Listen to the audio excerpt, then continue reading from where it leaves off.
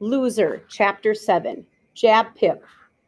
Here is the surprise. Every day is like the first day to Zinkoff. Things keep happening that rekindle the excitement of the first day. Learning to read his first two-syllable word, making a shoebox scene about the pilgrims, counting to 5 in Spanish, learning about water and ants and tooth decay. His first fire drill, making new friends. At the dinner table, Zinkoff tells his parents about his days, but he always waits for his father's question. So what's new, Chickamoo? Or what's new, Boogaloo? Or Kinkachoo? Or Pookie Poo? Many things tickle Zinkoff, but nothing more than the sound of a funny word. Words tickle him like fingertips in the ribs. Every time his father comes up with a new one, Zinkoff has to put down his fork and laugh. Usually he leans to one side, as if the funny word has the force of a great wind. Sometimes he even falls off his chair. It's his teacher, Miss Meeks, who comes up with the best one. She stands at the green board one day trying to explain what a billion basketballs would look like. If you put the first one here, she says, pointing to the floor, and line them up out the door and down the hallway and across the playground and down the street, why, they would stretch from here to Jabib. The classroom is a sea of boggling eyes. Wow, someone calls out. Where's Jabib? Miss Meeks explains that there is no actual place called Jabib. It's just here her way of saying someplace really far away. At that point, Zinkoff, in the last seat in the last row, tilts alarmingly to the left and falls from his chair. The teacher rushes to him. His face is red. Tears stream down his cheeks. He's gasping for breath. Donald, Donald, she calls, though he is inches away. He looks up at her through watery eyes. He gasps. Chapib! He pounds the floor. That's when Miss Meeks realizes her pupil isn't dying. He's merely laughing. It's a good 5 minutes before Zinkoff calms down enough for the class to continue. Miss Meeks forbids the class and herself to utter the word chapib for the rest of the day. Nevertheless, from time to time, there are sudden giggly eruptions from the back row as the word pops back into Zinkoff's head. When he hears Clunker 4 coming that day, he runs alongside the car as it coasts to the curb. Daddy, Daddy, did you ever hear of Chapib? Sure, says his father out the open window. I also heard of Jaboop. Zinkoff rolls on the sidewalk. Chapib, Chapoop. He keeps erupting through dinner. Eating becomes hazardous. His parents smile patiently for the first minute or so, then begin telling him, enough is enough. But Zinkoff can't stop. When a bolt of mashed potatoes shoots from his nose, he is sent to his room. That night, he giggles through his prayer and into sleep. In school for the rest of the week, Zinkoff continues to produce outbursts of laughter in the back row. Every outburst triggers laughter from the other pupils. Sometimes, to get him started, a pupil waits until the teacher's head is turned, then whispers the forbidden word. Sometimes Miss Meeks bites her tongue to keep from joining in. Sometimes she gets mad. It's during one of the mad times that she says, Donald, come up here, please. When he stands before her, she takes something from her desk drawer. It's a round yellow button. It's the largest button the students have ever seen, as large as a giant pinwheel taffy. It has black letters on it. Can you tell me what it says? Zinkoff studies the button. Finally, he shakes his head. It says, I know I can behave. She pins the button onto his shirt. And I know you can. Zinkoff has to wear the button for an hour. During that time, he does not laugh once.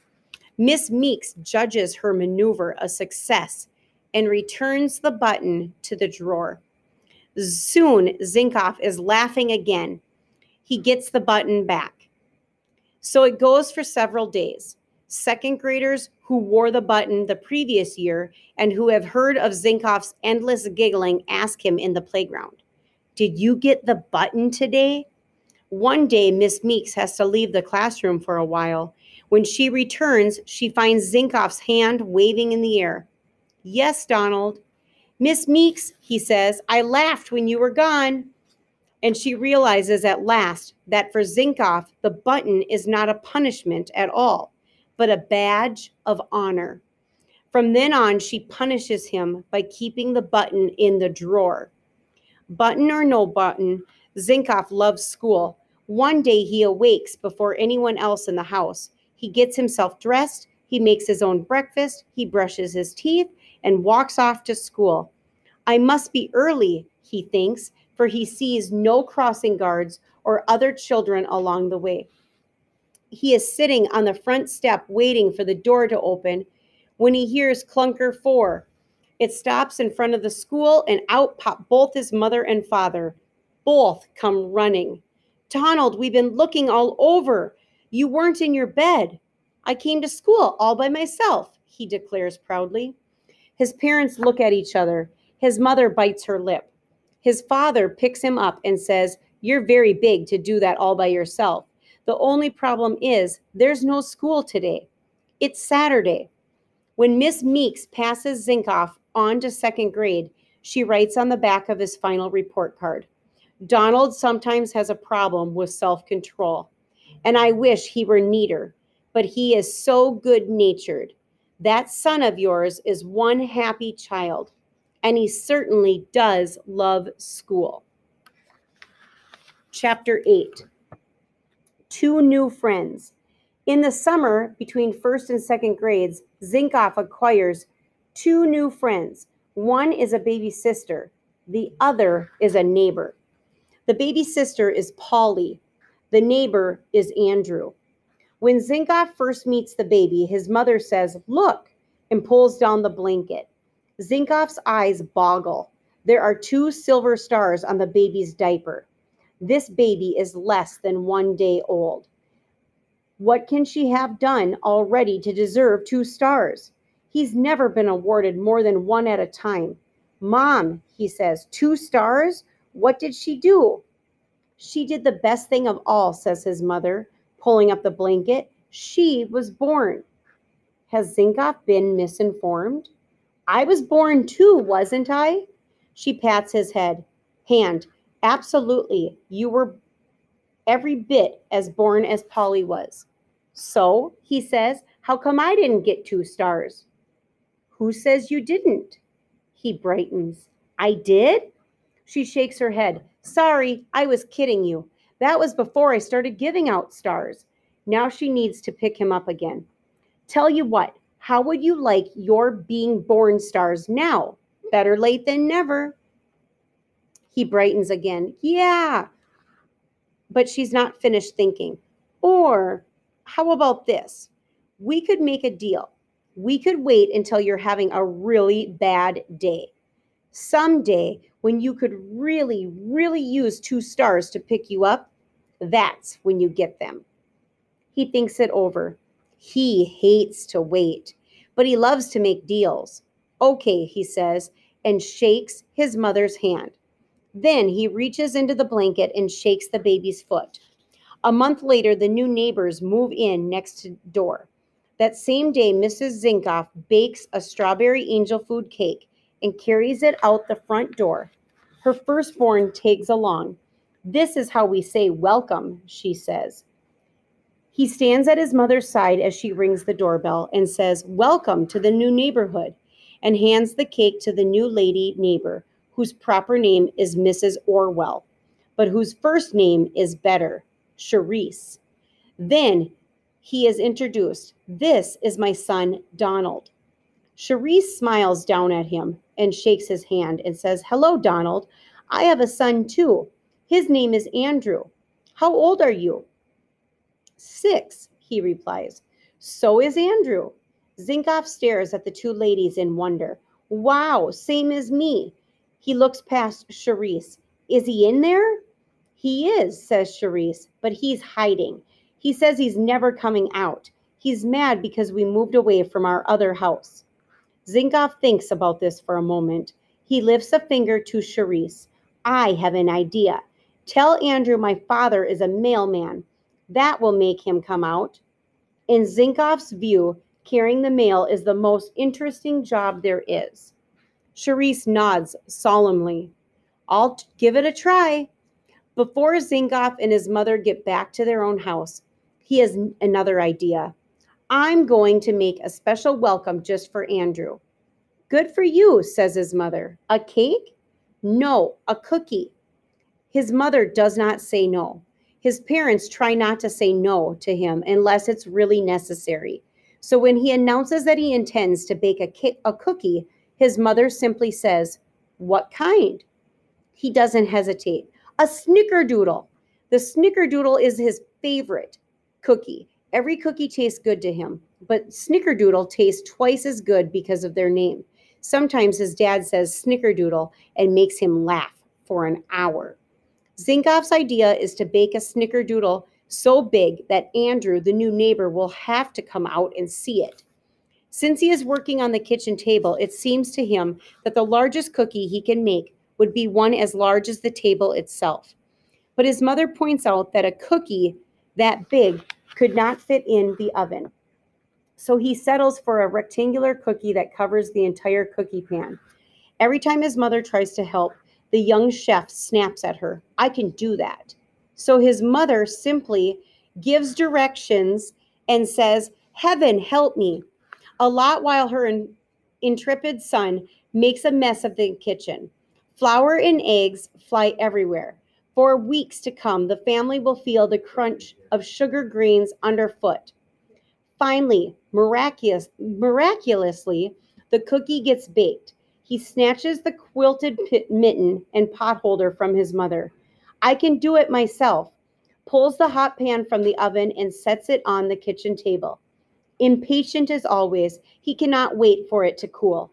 He blows over the steaming cookie until he's out of breath. He flaps his hand over it. At last, the pan is cool enough to touch without the mitten. He runs next door with it. He rings the bell. Charisse opens the door. Hi, Donald. Hi, Charisse. I made a welcome cookie for Andrew. It's a snickerdoodle. I think if you put it on the floor and wait a little while, he'll smell it and come out.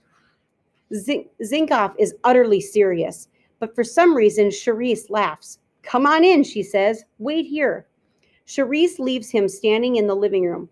He hears whispery voices upstairs. Once he hears a sharp no. Then there are footsteps on the stairs. And here at last is Andrew Orwell, walking toward him in his grumpy face and pajamas in the middle of the day. Hi, Zinkoff says. My name is Donald Zinkoff. I'm your neighbor. I made you a welcome cookie. It's a snickerdoodle. Andrew's face perks up. He leans in to smell the cookie. He is hooked. Zinkoff reaches for the spatula his mother told him to bring along. A cookie is not really a cookie until it's out of the pan and into the hand. He lays the pan on the floor. He pries the giant snickerdoodle from the sides and bottom of the pan. He lifts out the warm, soft, heavenly smelling welcome. He lifts it with both hands and holds it out to Andrew.